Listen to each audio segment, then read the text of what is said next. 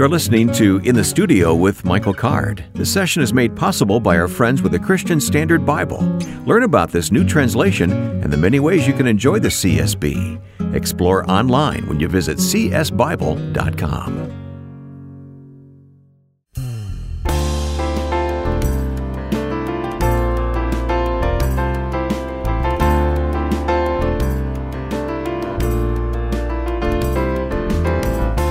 Take a look at the calendar. Here we are in November, and Thanksgiving's not far away. This is In the Studio with Michael Card.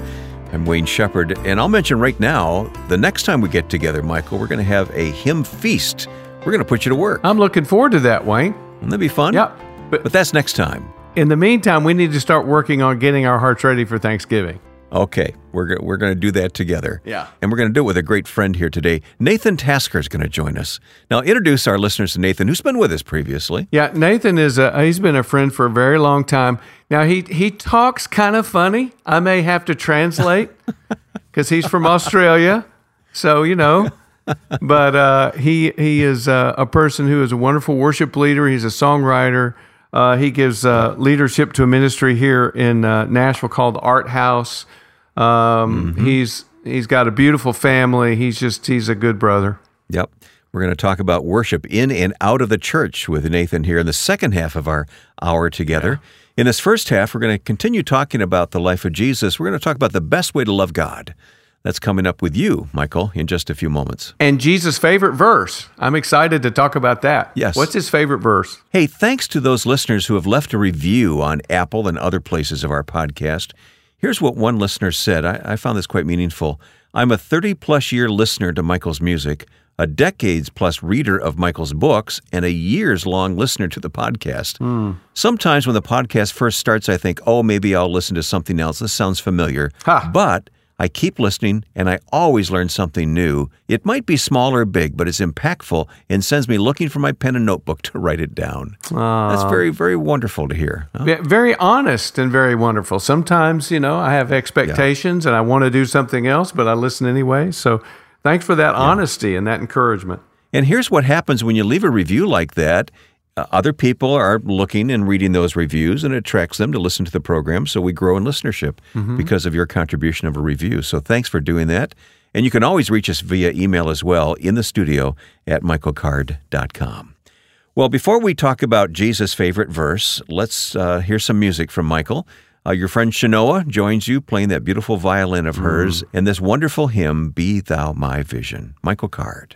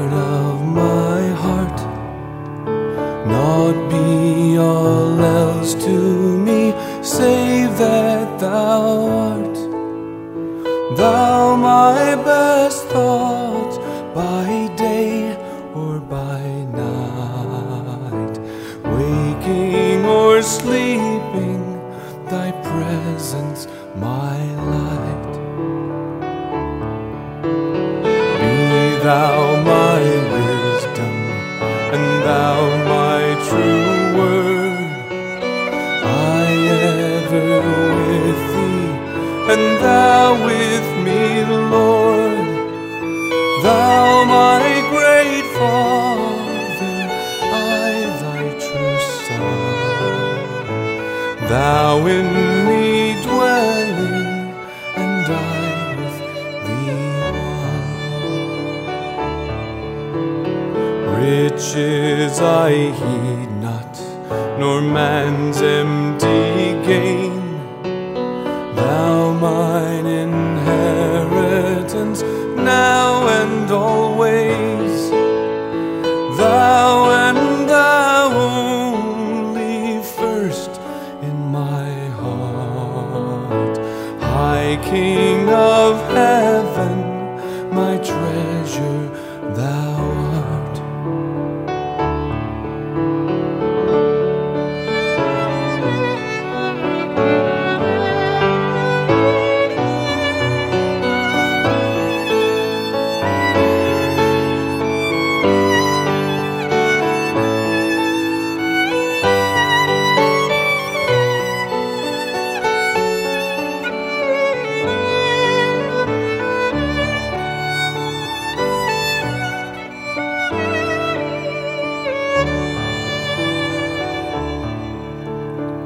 High King of heaven, my victory won.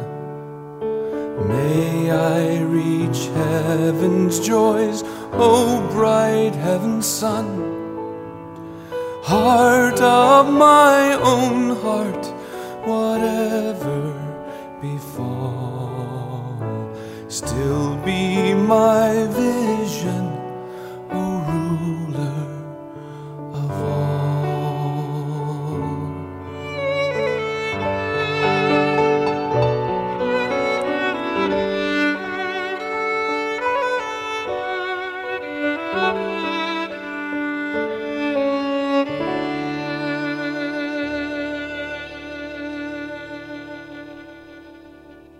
Beautiful. Shanoa, thank you for that violin, adding so much to that song along with Michael Card. Just beautiful. Thank you. Michael, for some time now, we've been talking about Jesus, and you're preparing a book on the life of Jesus, so we're kind of picking your brain as you go through the research here. But let's talk for a few moments about Jesus as our model for loving God. Well, I think the question, again, and I'm dealing with details, what do the details of his life mean? And one of the questions I ask is, what's his favorite verse?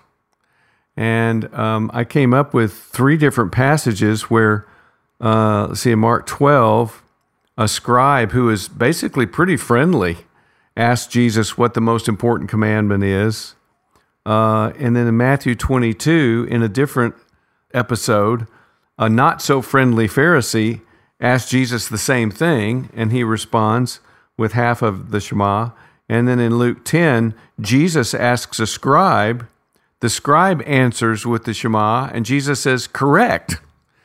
So, I mean, in one sense, I don't want to oversimplify things, because in one sense, the Shema, Deuteronomy 6:4, it's in Judaism, it's kind of everybody's favorite verse. Yeah, let's review that. Shema means what? Shema is, in one sense, it's untranslatable.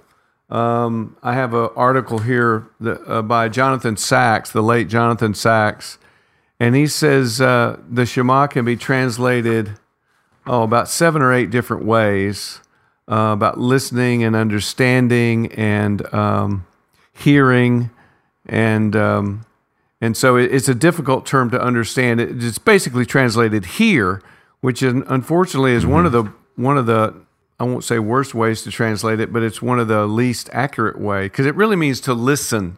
So it's Shema Israel, Adonai Eloheinu, Adonai Echad, V'ha'avta et Adonai Elohecha b'kol lefavka, v'kol nefeshka, v'kol me'odecha. Hear, O Israel, the Lord our God, the Lord is one. It's the great statement of monotheism. And so, listen, Israel, the Lord is one, and you must love the Lord your God with all your heart, with all your soul, and with everything you are. And that even that word is very difficult to translate. It's with your muchness. You love God with your muchness. And Bill Lane is, our friend who's gone home to be with the Lord. Bill Lane would have said that the Shema teaches basically the best way to love God is to listen to Him, and to listen to Him with everything you are. And that has really meant a lot to me over the years. And of course, the primary way we listen to God is through His Word. That's what He's given to us. Absolutely. And I was interested in.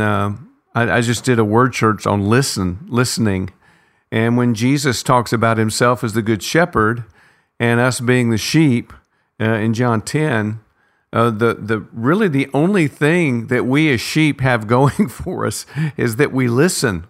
3 or 4 different places in John 10, he refers to the sheep as the ones who listen to His voice.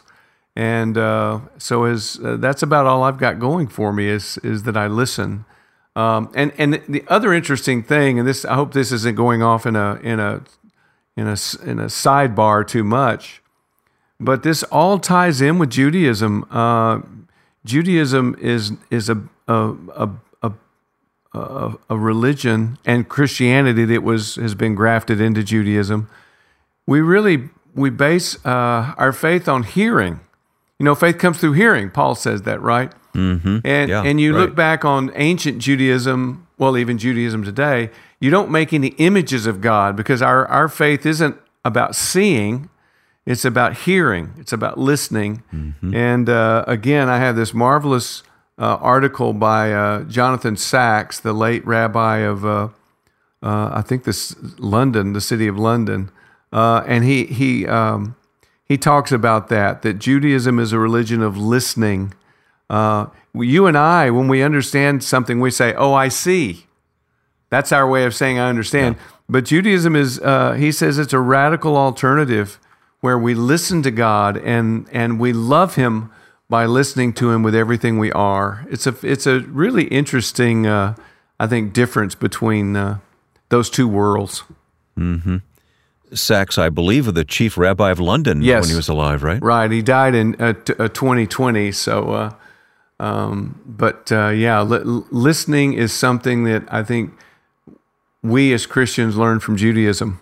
And that's how we love God. We listen to Him. We listen to His Word. That's what qualifies us as the sheep. We're the sheep who listen to the shepherd. And it's just fundamental to being a faithful follower of Jesus.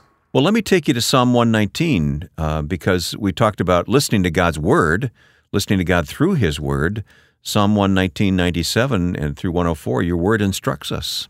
Why don't you read this passage for us in your CSB Bible there, Psalm 119, starting at verse 97. Okay, and this is the Mem section, by the way. Mem is the first letter of my name. So, hey, how cool is that? Uh-huh. Verse 97, how I love your instruction. It is my meditation all day long. Your commands make me wiser than my enemies, for they are always with me. I have more insight than all my teachers because your decrees are my meditation.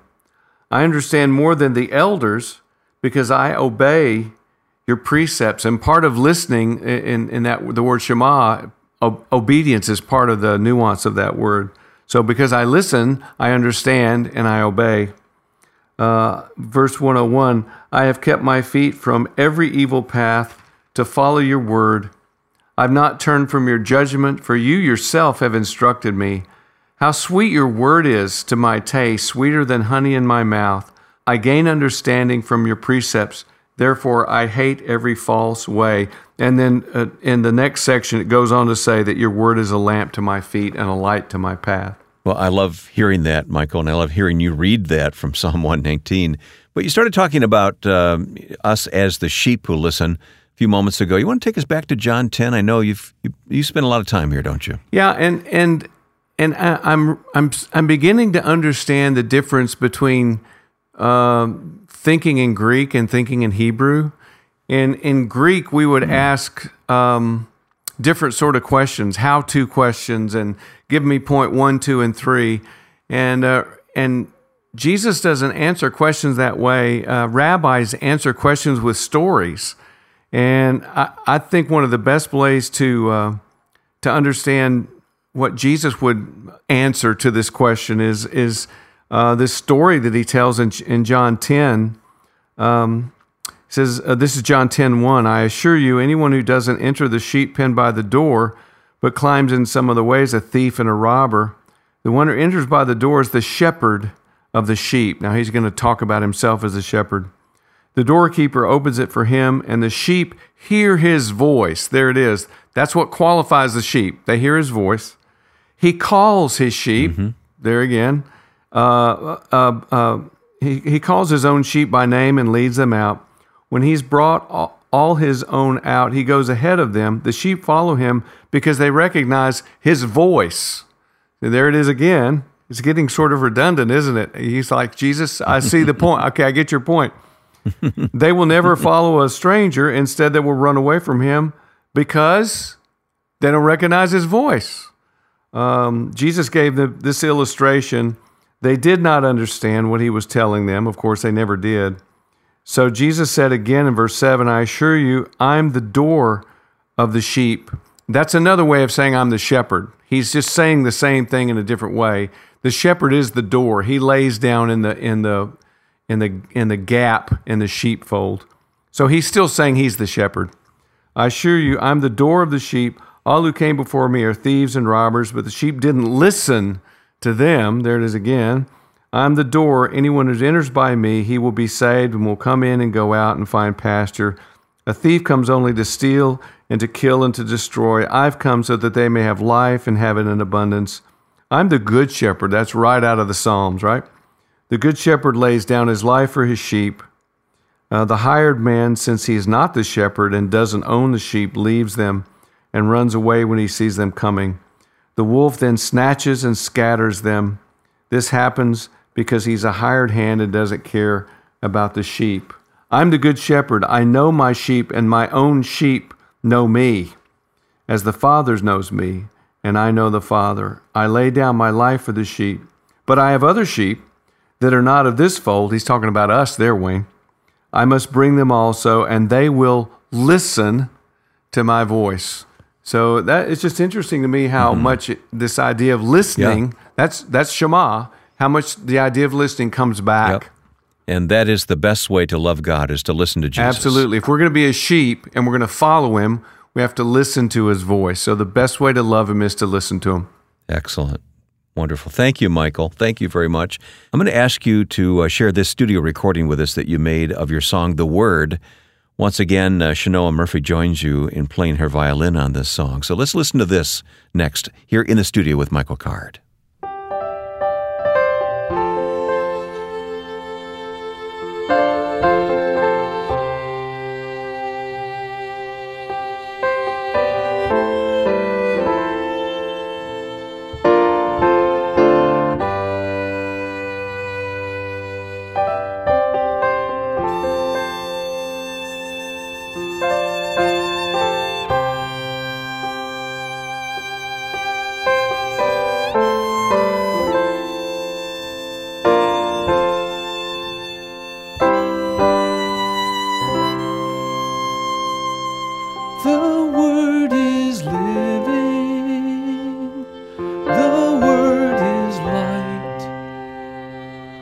The word delights my soul, preserves my life, holy and hidden, forever new.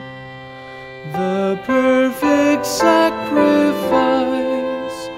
our Lord Jesus Christ.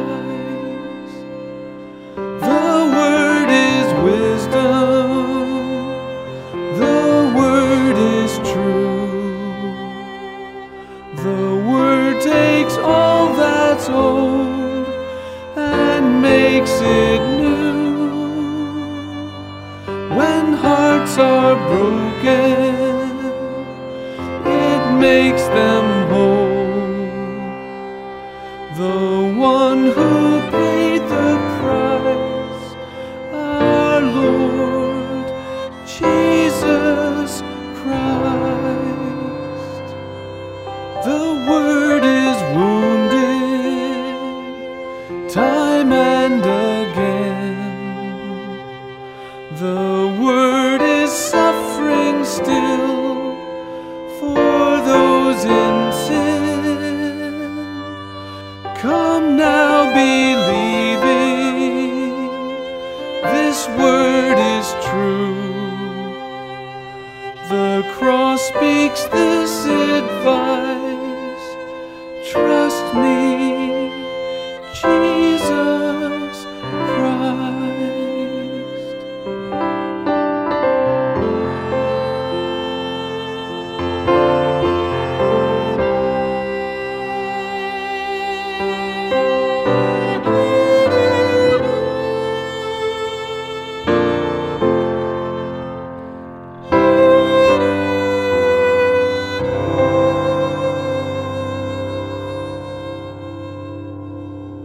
Thank you, Michael. Shanoa can make that instrument sing, can't she?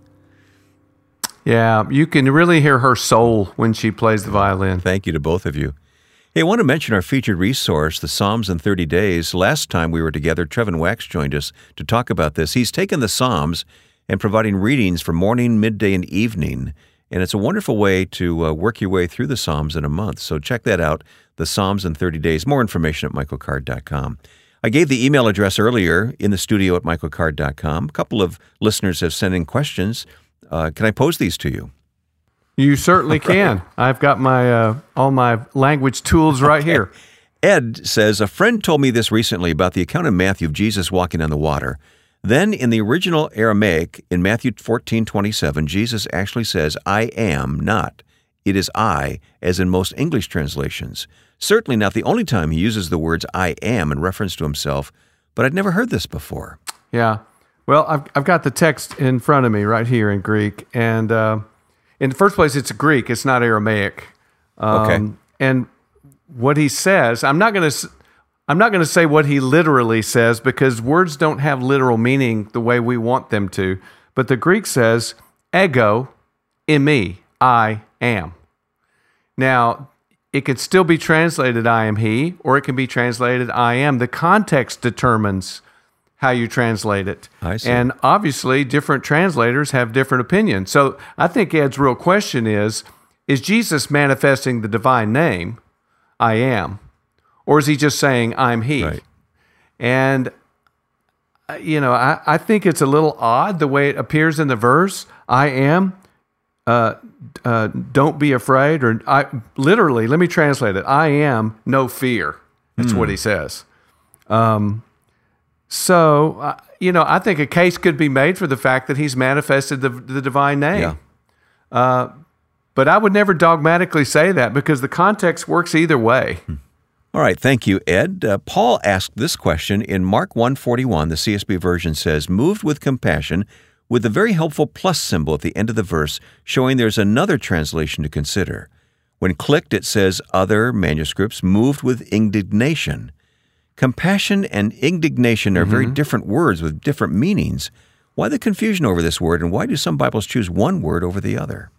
Yeah, and again, the word can mean either thing. I'm looking at the Greek, and it's the word splagnizomai, which is, it comes from an ancient Greek word that refers to a horse snorting. Really? So I like to translate it shuddered. Jesus shuddered. And you don't know why he shuddered. Was he moved with compassion? Was he mad? Was he the transliteration in the Greek text is having had affection. Mm-hmm. So the question is still, so what was the affection? Was he indignant, or was he feeling compassionate? And you've got to look at the context and see what do you think, because the word can mean either thing. It's too easy. We've fallen into this thing. Oh, this is what that word literally means. Words get their meaning from the context. So if I say to you, Wayne, what does the word key mean? K-E-Y. Well, you don't know until I tell you the context. Yeah. Are you standing in front of a door? Is it the key idea, or whatever? And that's how this word works. Jesus had a strong affection. Now, whether it was compassion or indignation, we've got to look at the context and see that. So that's how words work. And this is why a thorough, deep study of the word is really important, and in original languages as well. Yeah. I think so, and also an understanding of how the process works. When I was working with the guys on the CSB, you find a translation that says something different than you want it to say, right? And then you start thinking, well, he's just wrong, or these guys don't care. I was not at this particular meeting, but there was a meeting amongst 17 translators, and they started talking about the seriousness of what they were doing, and a lot of them started weeping. Wow. So for the most part, people who give themselves to translating the Bible are usually people of faith and people who are trying to wash the feet of the church with their work. I mean, Bill Lane was a translator for the NIV. George Guthrie is also a translator, a lot of the people that we have on this program. And the truth is, most of the time, words don't have one strict literal meaning. You have to understand what the whole flow of the passage is saying, and it's a hard job. We're going to pause right there as we come to the halfway point of this session. It's so encouraging to see the notes that come in from those who listen to these sessions in the States and around the globe. No matter where you hear us, help us get the word out about this gathering of like minds by sharing the link for this podcast. We hope you'll share your thoughts on the Michael Card Music Facebook page, or reach us directly when you send your comments, song requests, or questions via email when you write to inthestudio@michaelcard.com. Again, inthestudio@michaelcard.com. These conversations are just a start, and we want to invite you to go deeper. Check out more of Michael's insights through his books, his music, and Bible conferences. Explore all that is waiting for you at michaelcard.com. And I want to let you know that we're planning something special for Thanksgiving week. We're calling it a hymn feast. Be watching for the release of this hour of Scripture, and Michael's performing many of his arrangements of hymns that help us remember the kindness of God. Find it soon on Apple Podcasts and Spotify. Well, there's more music and conversation coming your way as we pause for this message here in the studio with Michael Card.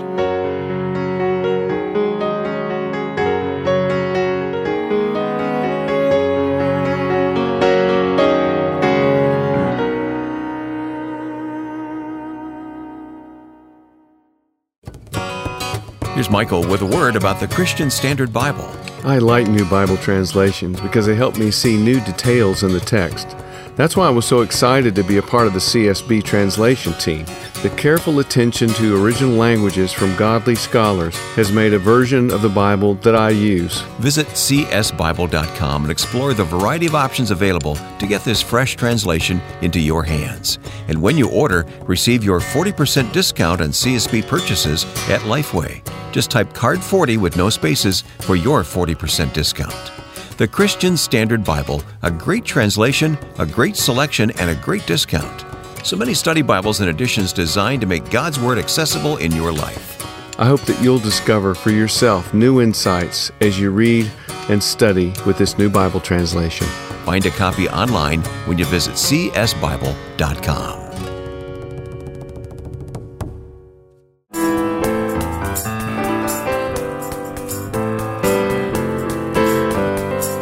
Once again, a reminder that our next podcast will feature a Thanksgiving theme, a Thanksgiving hymn feast, we're calling it. That sounds like Michael Card's going to sing a lot of songs for us next time. I don't know. Could we get some other people in here to sing some songs? Hey, the program's got your name on it. So I know. And I've got lots of friends who are singers. I know. I'd kind of like to hear one of them, so I would kind of like to hear Wayne Shepherd sing. I just said this ain't one of them. So. Okay. We're going to hear from one who is, though, and that's Nathan Tasker's coming up here in just a moment, all the way from Australia, but he lives in Nashville. But he's a good brother, isn't he? He is a wonderful songwriter and singer. I've known him for, over 20 years. Great dad, great husband. He lets us use his studio. He's very generous with letting us use his studio. So, yeah, nothing but good things to say about Nate Tasker. All right, he's coming up in just a moment after a song of worship. We're going to talk about worship with Nate. Here's a song of worship from Michael. Holy God, we praise thy name. Holy God, we praise thy name. Lord of all, we bow before thee. All on earth thy scepter own, all in heaven above adore thee. Infinite thy vast domain. Everlasting is thy reign. Spare thy people, Lord, we pray. By 1,000 snares surrounded, keep us free from sin today, and never let us be confounded. All my trust I place in thee. Never, Lord, abandon me. Never, Lord, abandon me.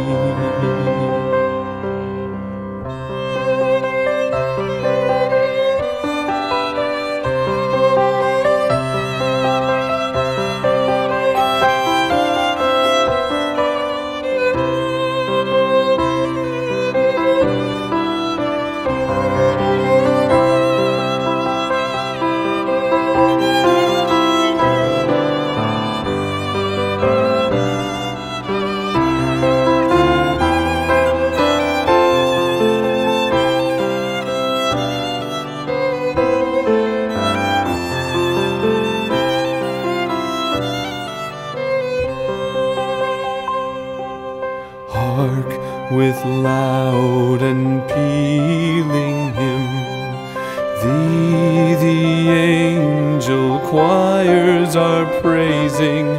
Cherubim and seraphim, one unceasing chorus raising, ever sing with sweet accord. Holy, holy, holy Lord. Holy, holy, holy Lord.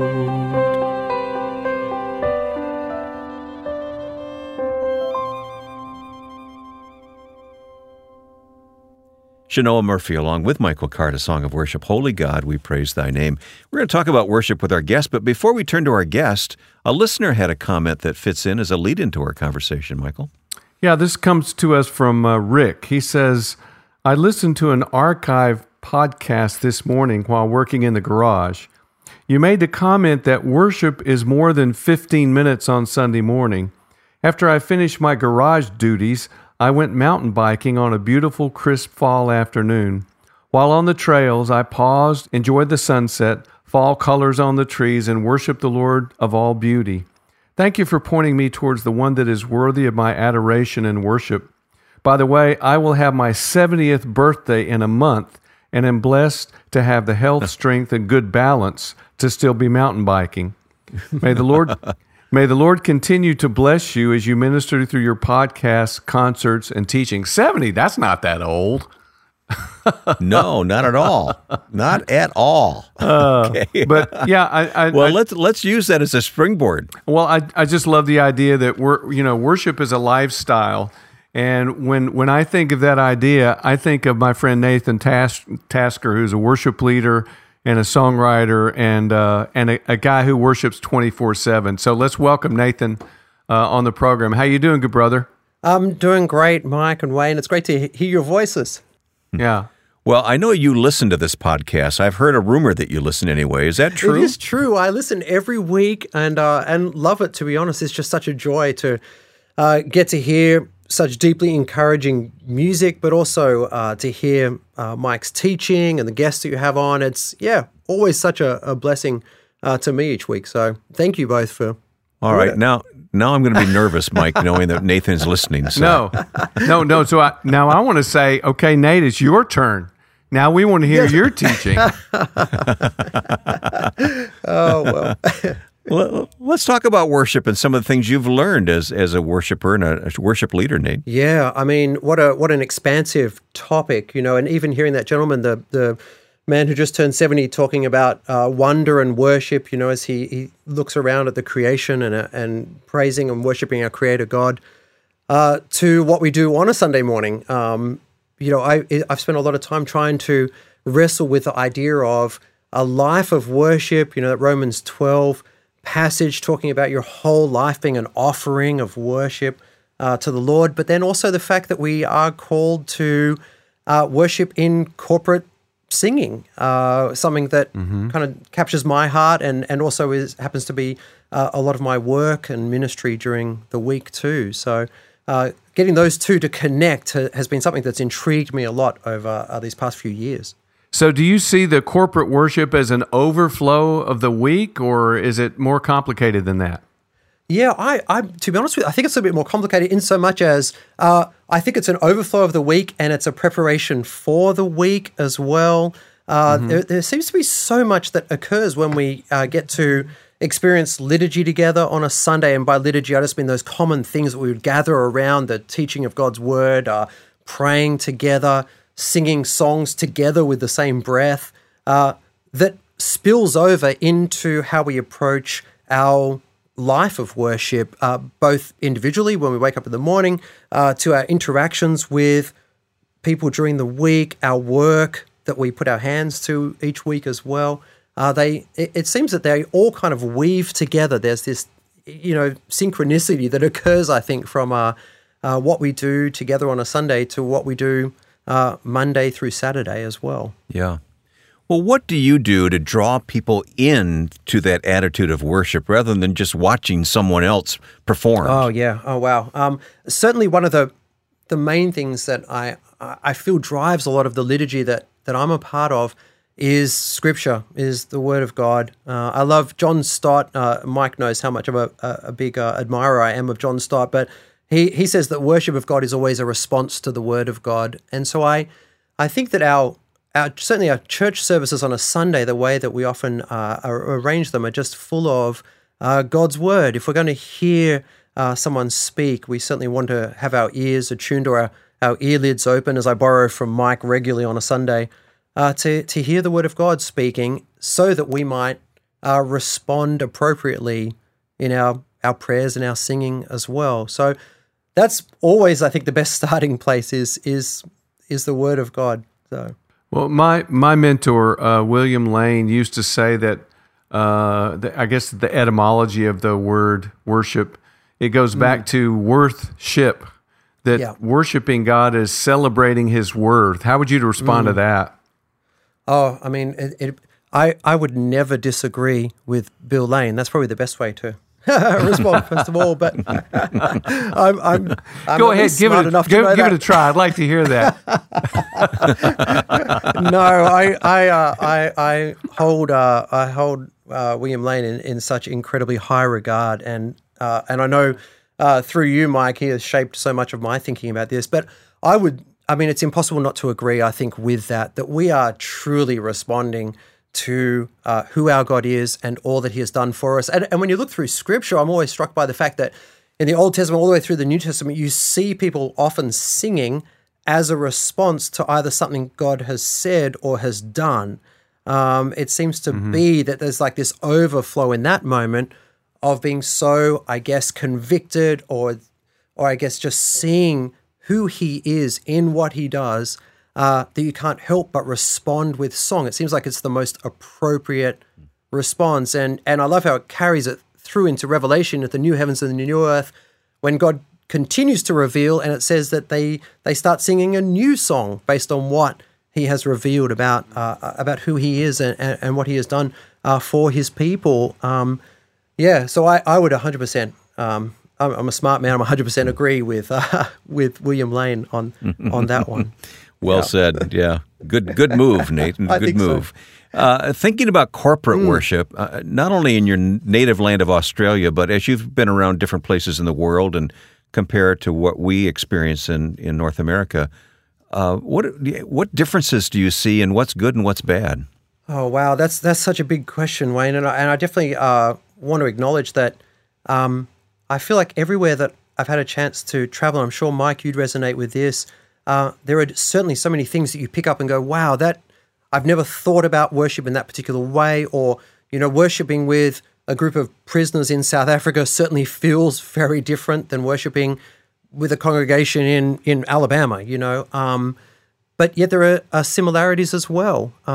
This idea of us choosing to raise our voices as one in that moment, to see what we're singing and the liturgy that we might have as a congregation as something that is forming us and shaping us to be more like Christ, and to be able to see that commonality. I know that one of the phrases we often used to use in Empty Hands Fellowship was the scarlet thread of the gospel that unites our hearts, and I think about that thread weaving around the world, uniting each of us in our worship of the Lord. So, yeah, I guess there are things to learn in each scenario. Yeah. Well, what about the other side of worship? Worship as lament. I mean, I like that definition of, worship is celebrating the worth of God, but that really doesn't say it all.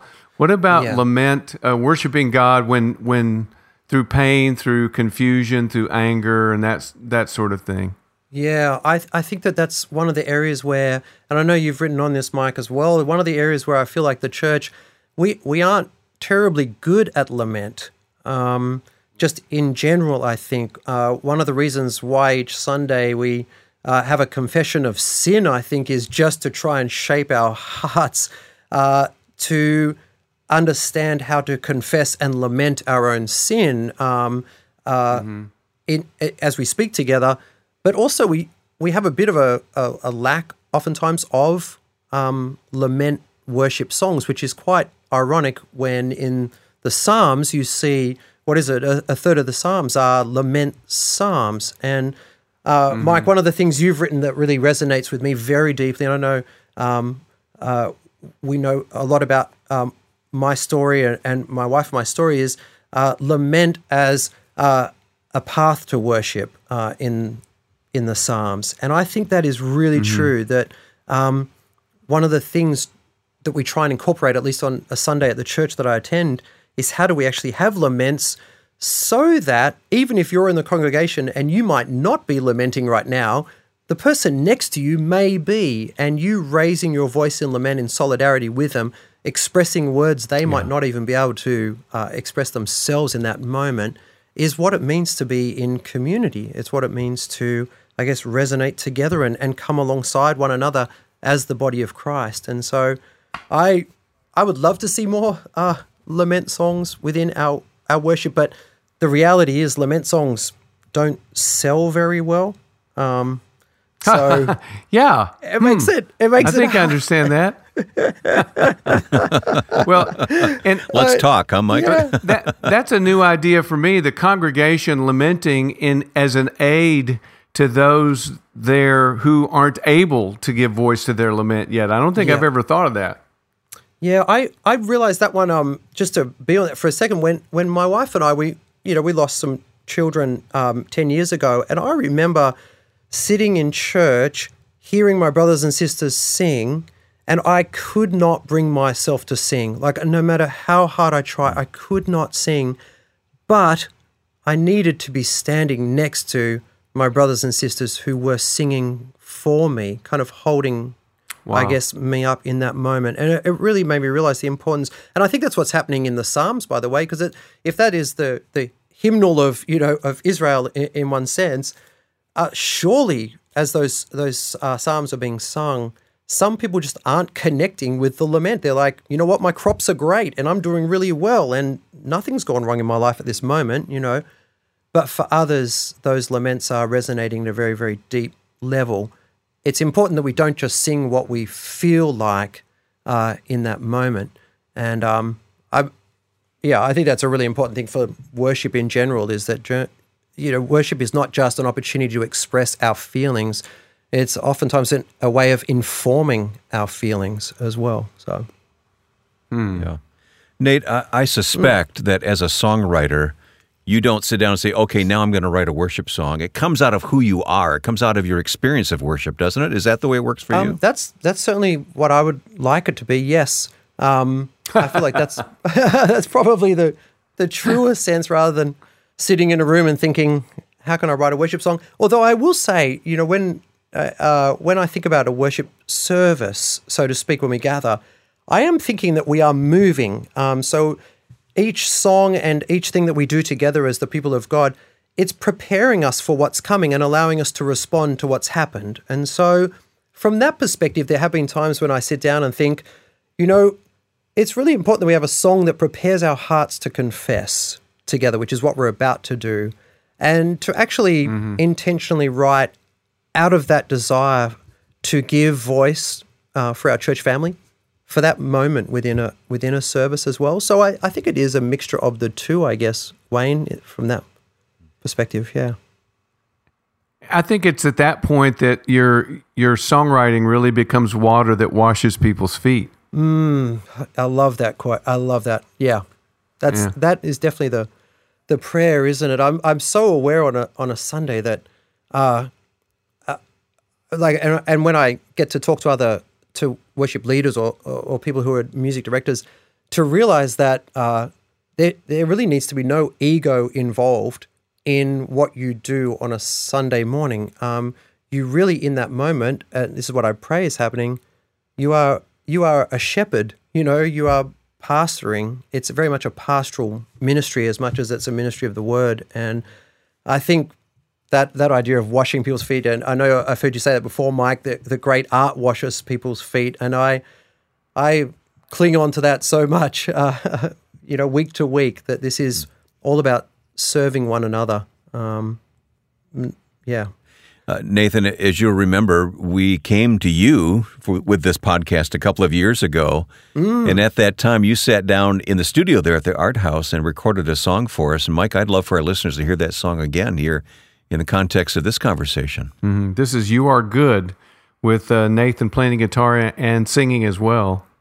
As we listen to the song, what would you say about how it should lead us in worship of the Lord, Nate? I can tell you that when I wrote this song, I was writing as much about what I believe, that our God is good even in the midst of our sorrow, but I was also writing what I wanted my heart to believe. And I think that ties in well to what happens when we sing together, that as much as we are singing what we believe, we are also singing what our hearts need to believe and I think want to believe in that moment too. So that's where this song came out of, and in that sense, I guess it's very much a worship song. Nathan Tasker, You Are Good. Never felt a pain like this, more than I think I can face. Never had to fight so hard to make it through another day. All I thought I knew is now uncertainty. I don't know what to do but believe that you are good, even here when I can't fight these tears and my heart is asking why. Still I trust you're on my side, and you are good, because this hurt will not have the final word. Oh, the valley might be low, but it is well with my soul, 'cause you are good. You are good.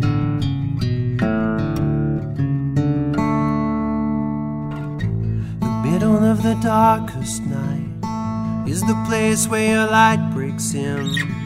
The moment that I reach my end is the place where your strength begins. You hold me in your arms, you meet my every need, and this tired and broken heart, it still believes that you are good, even here when I can't fight these tears and my heart is asking why. Still I trust you're on my side, and you are good, because this hurt will not have the final word. Oh, the valley might be low, but it is well with my soul, 'cause you are good. You are good, and your mercy never fails.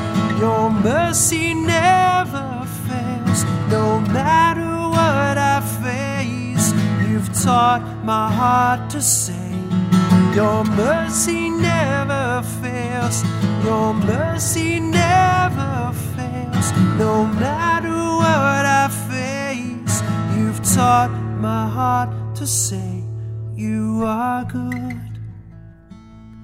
Even here, when I can't fight these tears, and you are good, because this hurt will not have the final word. Oh, the valley might be low, but it is well with my soul, 'cause you are good. You are good. And your mercies never fail, your mercies never fail. You are good, you are good, you are good.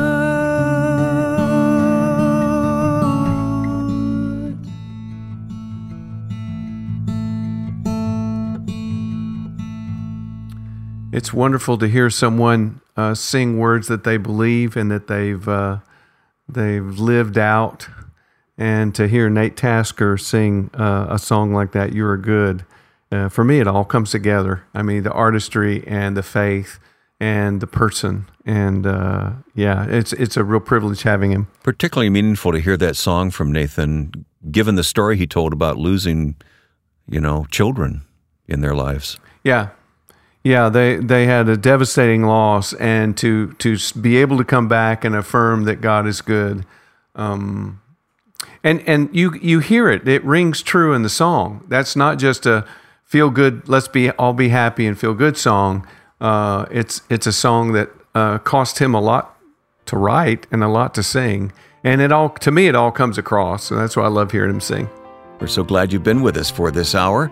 If this time together has been valuable, please take a moment and post your review. Pass along the link for this podcast to a friend, or have them search for Michael Card on Apple Podcasts or on Spotify.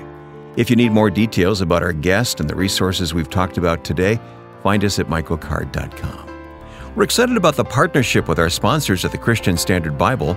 Visit csbible.com. The Bible is the foundation of all we do in this podcast, and we're happy to point you to the many ways you can read and study with this fresh translation in your hands. Explore all that's available for you and use the 40% discount on CSB purchases at Lifeway. Use the promotion code CARD40.